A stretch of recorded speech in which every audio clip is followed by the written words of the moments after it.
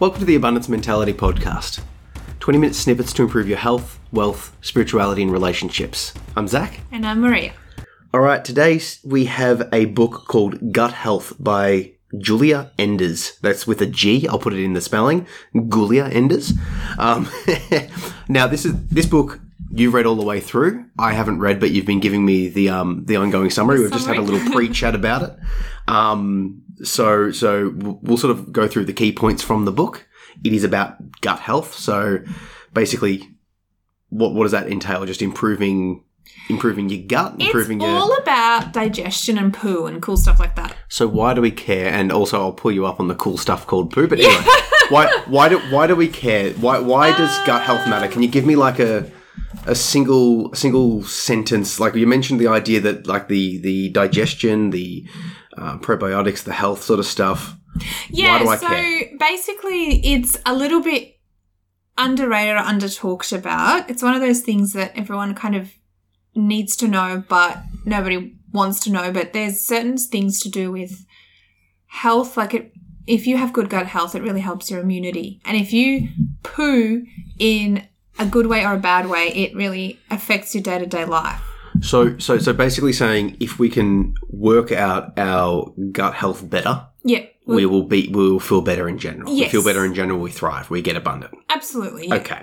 So we talked about some key points and we'll lead through those and just discuss them and how we can apply them and so we can get the key takeaways. The way that you described this book being written, this seems like something that I would suggest people don't necessarily read because what did you say? It was like the way I felt reading it is that it was this massive collection of facts, like an essay on the gastrointestinal system. That sounds terrible. But it goes on for the length of a novel. It is a novel. Now, you're a bit of like an anatomy biology sort of nerd. You studied that stuff, so it's interesting to you. Yeah. So we can filter that lens through you. Yeah. To make it not tedious and boring because that sounds not so fun to read. Yeah, that's exactly right. But you love it. But I enjoyed it. Okay. Enjoyed or... Anyway.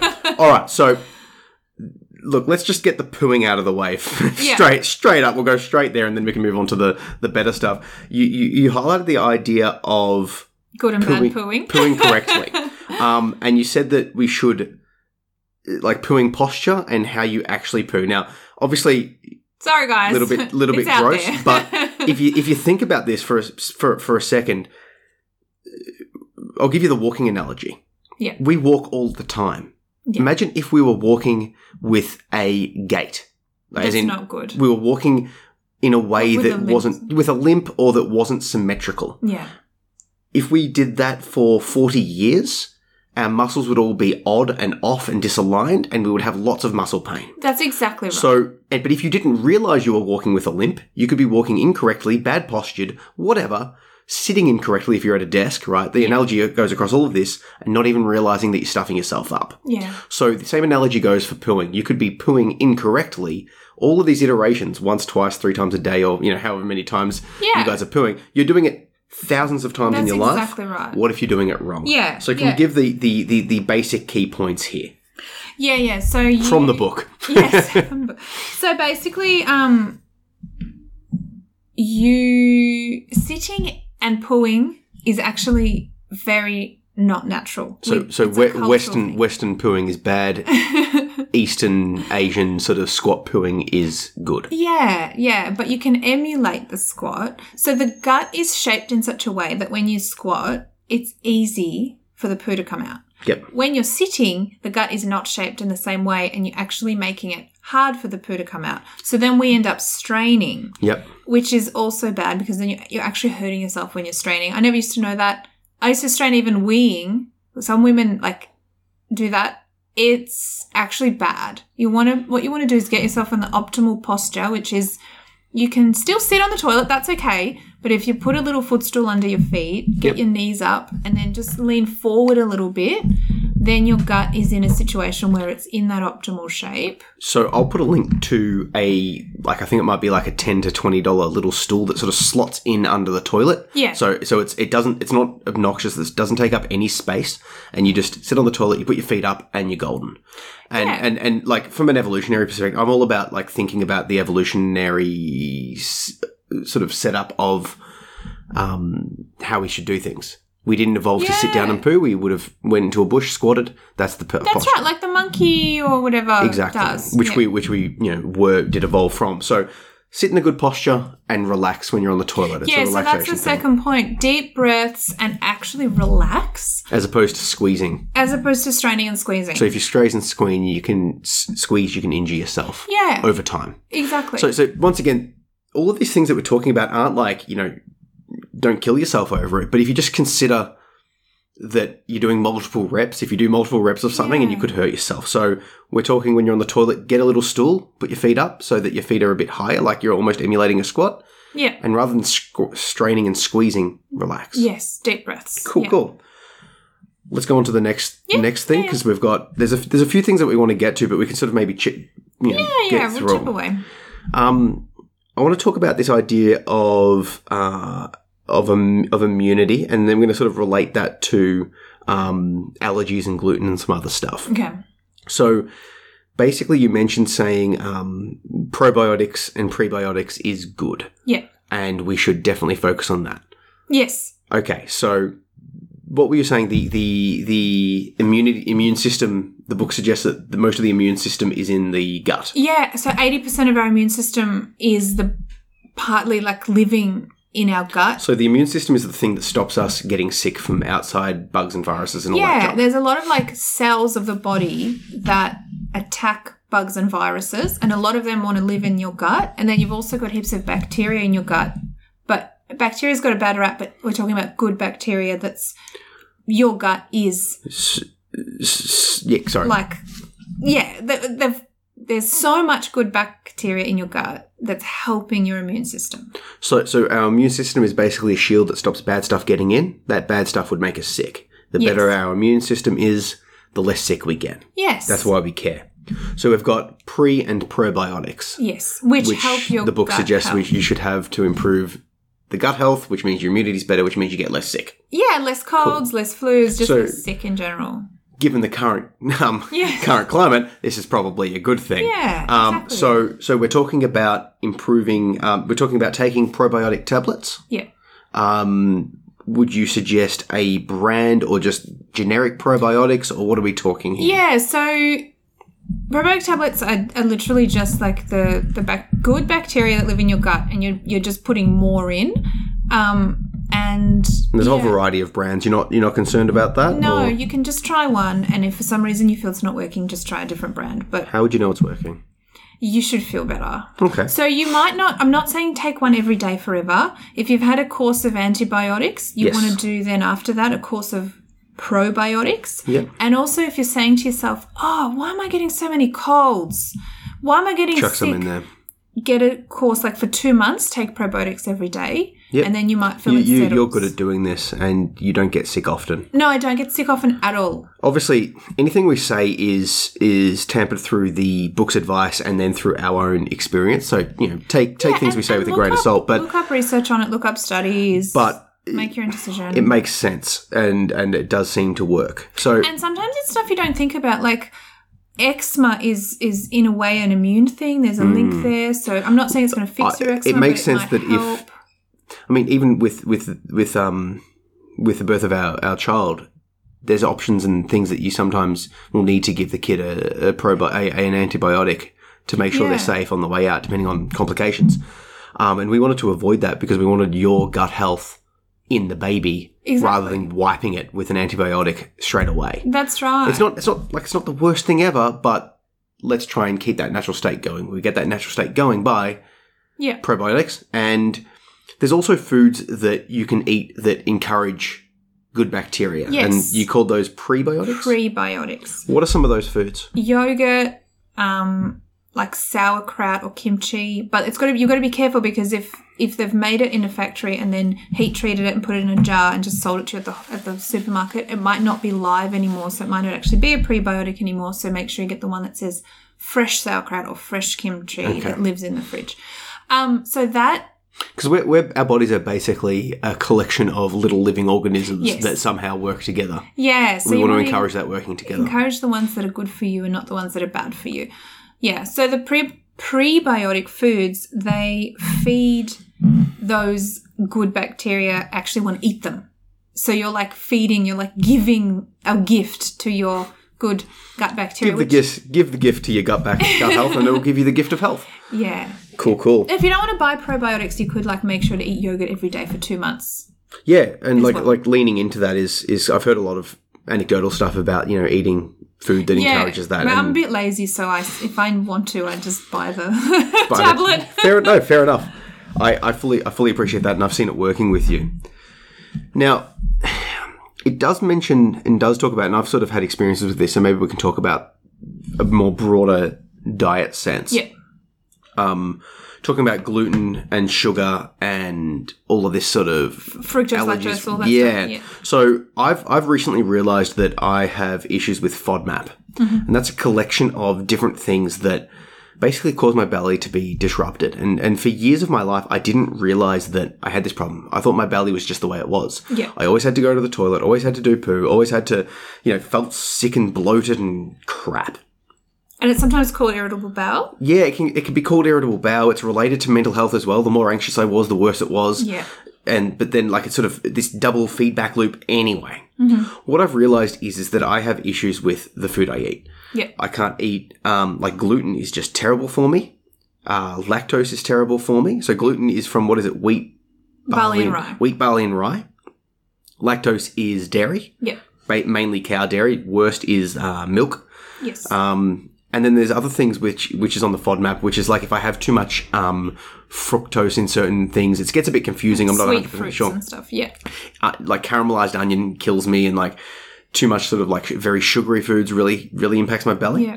Anyway, long story short is I realized that I needed to sort of cut it all, eat what I knew I was okay with, which was basically rice. Rice and potatoes and protein, and then slowly adding things back in, and then I realized, okay, it's this FODMAP idea. Yeah. And now I've gotten to myself to this stage where I've worked out all of the foods that I can eat comfortably, and when something else enters my body that, like, you've seen me do this, right? Yeah. I felt like I was craving some licorice, and I just bought some off the shelf, didn't look for the gluten, and I ate 3 pieces, and on the 3rd piece I'm like, this has gluten in it. Within 3 bites. Like, you saw that happening. I know. I'm astounded. And then I looked at the package. I'm like, oh, man. Okay, because I could feel in the time it took me to, like, put that 3rd one in, I grabbed the 4th piece. The food had gone down enough, and I could just feel this familiar feeling. And I'm like, this has gluten in it. That's amazing, because that's your nervous system coming back to your brain going, no, don't do that. It's subtle, though. Yeah. It's a very subtle feeling, but I'm recognizing, okay, I can feel the gluten in this. And I know that if I eat too much, I'll feel groggy, I'll feel tired. And the interesting thing is because I've been eating far less gluten, you've been eating far less gluten. Yeah, and I actually feel good for it, even though I don't have what's called a gluten sensitivity. I feel okay when I eat gluten. Everyone technically does have a gluten sensitivity. Because we actually don't digest it very well. No. But my body handles it okay. Handles far better than mine does. Yeah. But I still feel better when I have less of it. So you do have a bit of an intolerance to it. So I guess I do, but I never would have noticed it. Exactly, right? So and this is the thing. If you think what gluten is, like wheat, barley and rye, it's grass. Like if you think, like once again, evolutionarily, we go back in time, no caveman's looking at grass seeds. Looking at a barley seed going, yeah. And interestingly, like same thing with the lactose. Yes. Right? And same thing with the high sugar fruits, right? Yeah. None of that stuff is really that available in the wild. Yeah. The fruits are my least bad thing. Yeah. Right? And they're more available than lactose for a caveman, right? Just evolved caveman. It's really amazing. And like they're never, you're never getting gluten back in the day. No. So, like, I know that I feel healthiest when I eat meat and berries and potatoes. Yes. Right? Like, I don't feel bad. I think it's worth saying that you did get a colonoscopy to rule out what's called celiac disease, which is actually apparently 1 in 100 have, and it's actually when the gluten actually damages your bowel, and it's like I don't have that. An allergy. It's an autoimmune, like an allergy disease. This is an allergy. It's an intolerance. Yeah, it's a sensitivity or an intolerance where your body's like rejecting it, but it's not getting damaged by it either. So it's a tricky space to understand. I've also noticed, because I went a year where I cut sugar completely, and I noticed when I did accidentally eat sugar, I could feel it. But did you feel it in a different way to the It felt sort of like headachy, sort of like sluggish. Yeah. You know, because once again, we didn't evolve to eat sugar, just spoonfuls of sugar into your mouth. Yeah, and the book does go into that. It's a hormone thing, so it's actually a different response. It's where your Spikes and drops your... spikes and drops in hormones. Yeah, which is also bad for you. So I guess the takeaway from this is you shouldn't feel terrible in your belly. You shouldn't be feeling gluggish and horrible after eating. Food should... Like I now go to eat like rice and potatoes and meat, right? Mm-hmm. And berries. All of I know if I eat that, I feel like I don't feel heavy. Yeah. You know, like I think back to when I used to eat pasta, and it's like you just feel. Yeah, I've noticed it more now that I've eaten less of it. But food shouldn't. So I think maybe we can talk about like the take action now because it would relate to this. Just feel. Just check in a bit more mindfully to the food you're eating. So the next meal that you have, and maybe for the next day or however long you want to do this, I suggest you do it all the time. Yeah. But just feel how you're feeling, and then just, you know, when you eat, just feel your body. Just sort of check into it. Like, how do I feel? How does my head feel? How does my body feel? How does my energy, energetic wise, not spiritual energetic, but just like literal, just physical energy. Just eat something, and then the moment it goes into your mouth for like 2 hours, just every so often just check into yourself and like, how is this making me feel? And you'll start to get a loose catalogue of things that are good for you and things that are bad for you. And then it's your choice of whether you go down that path and investigate what is it. If you realise that, hey, it's a gluten intolerance, great. You now have to decide whether you want to cut it. And I tell you what, like having cut it for months, I would never go back. Yeah. Never. Like I feel so much better. It's so empowering that you've actually found that. The other thing that it is in the book, and I think it's good to mention right now, if you do find that there's something that's making you feel yuck, just pull away from it, but you also don't have to act like it's on fire. On the devil, yeah. If you have an allergy that's going to kill you, like if you're allergic to peanut butter, sure, it's the devil. Yeah, for sure. I fully agree. Like I will go out and I'll make just better choices. So if I go to a restaurant, I'll be like, okay, is there gluten-free bread? Yeah. If not, I'll choose something different. Or sourdough because it's a bit better. Sourdough because it's a bit better, or I'll just abstain for that thing. But I'm trying not to make a big deal of things. And if you're at someone's house for dinner, you don't have to act like their food is disgusting. I'll just politely just choose a different option. Yeah. You know, and some sauces have gluten in it, some of this and that. And it's like, okay, if I realise it, I just won't. You know, like I don't have to don't have a second helping or something. Yeah, it's about just acknowledging that rather than parading it everywhere. Yeah, and if there is a little bit of lactose in the sauce and you're like, oh, I'll probably feel a bit yuck later, take your little lactose tablet subtly without, you know, offending the... Don't have to be rude about it. Whatever, yeah. That being said, though, have found a lot of people are very accommodating. So and that's it, yeah. When someone wants to go out now, do you have any suggestions? I'll always suggest Japanese or Vietnamese because I know that they're mainly rice-based and I know that there's a very good chance that there'll be heaps of gluten-free options. Yeah, exactly. And people love suggestions. Yes, you know, Howie's like, where do you want to go? Where do you want to go? And I'm just like, Japanese. Yeah. Done. It takes away that... ambiguity because I do have a preference. My preference is a place that has gluten-free stuff. And if they're asking me, I'll say like, I'll always be like, look, I'll figure it out because I know myself well enough now. Yeah. But if we can choose, let's go down that path. Yeah, exactly. So we're coming up on time. I just want to just highlight this one little thing. Calm meal times. Oh, yes. Can you just give me the very brief thing and then we'll sign off because we've done the take. It's just mentioned in the book and it's something that I really relate to in my life. So your gut is primed by your nervous system to digest when you're calm. So if you're in fight or flight, you're just not digesting. So we're talking about just chilled dinner time. We're not freaking out. We're not pushing. Yeah.